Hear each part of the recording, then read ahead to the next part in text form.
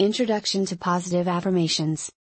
We would like to introduce positive affirmations to you, as it's a very important tool to neutralize all the negativity with which we have been bombarded since we were born. Unfortunately, not all of us grew up in an emotionally and/or mentally balanced family, as they were injured from childhood also. Although this situation is a chain, it's always possible to break it. For that, we need to know the importance of two small but powerful words, I am. Any affirmation proclaimed after these two words is true. That is how we create our reality. It's not a curse or a blessing, but creation. We are the only beings responsible for our life, so it's very important to be cautious in the language we use in our day-to-day lives. We can use the word to destroy or to build. The choice is always ours.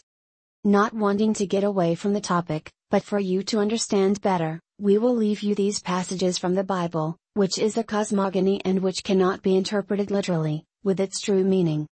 Then Moses said to God, Behold, when I go to the children of Israel, and say to them, The God of your fathers has sent me to you, and they ask me, What's your name? What shall I say to them?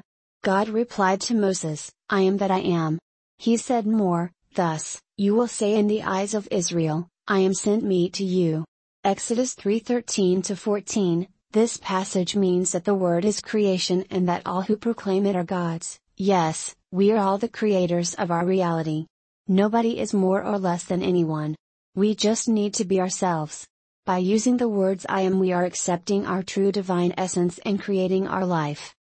In the beginning was the Word, and the Word was with God, and the Word was God. John 1:1. Here we can confirm once again that the verb, that is, the Word is God. Everything we say, we create. And God said, Let us make man in our image, after our likeness, dominated over the fish of the sea, over the birds of the sky, over domestic animals, and over all the earth, and over every reptile that creeps on the earth. So, God created man in His image, in the image of God He created him, man and woman created them. Genesis 1:26-27.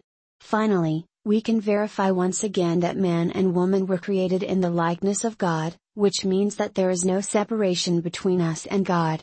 We are the gods, that is, the creators of our physical reality. João Ferreira de Almeida updated. And you, do you accept your essence, or do you think that you are nothing and that you are just a piece of meat?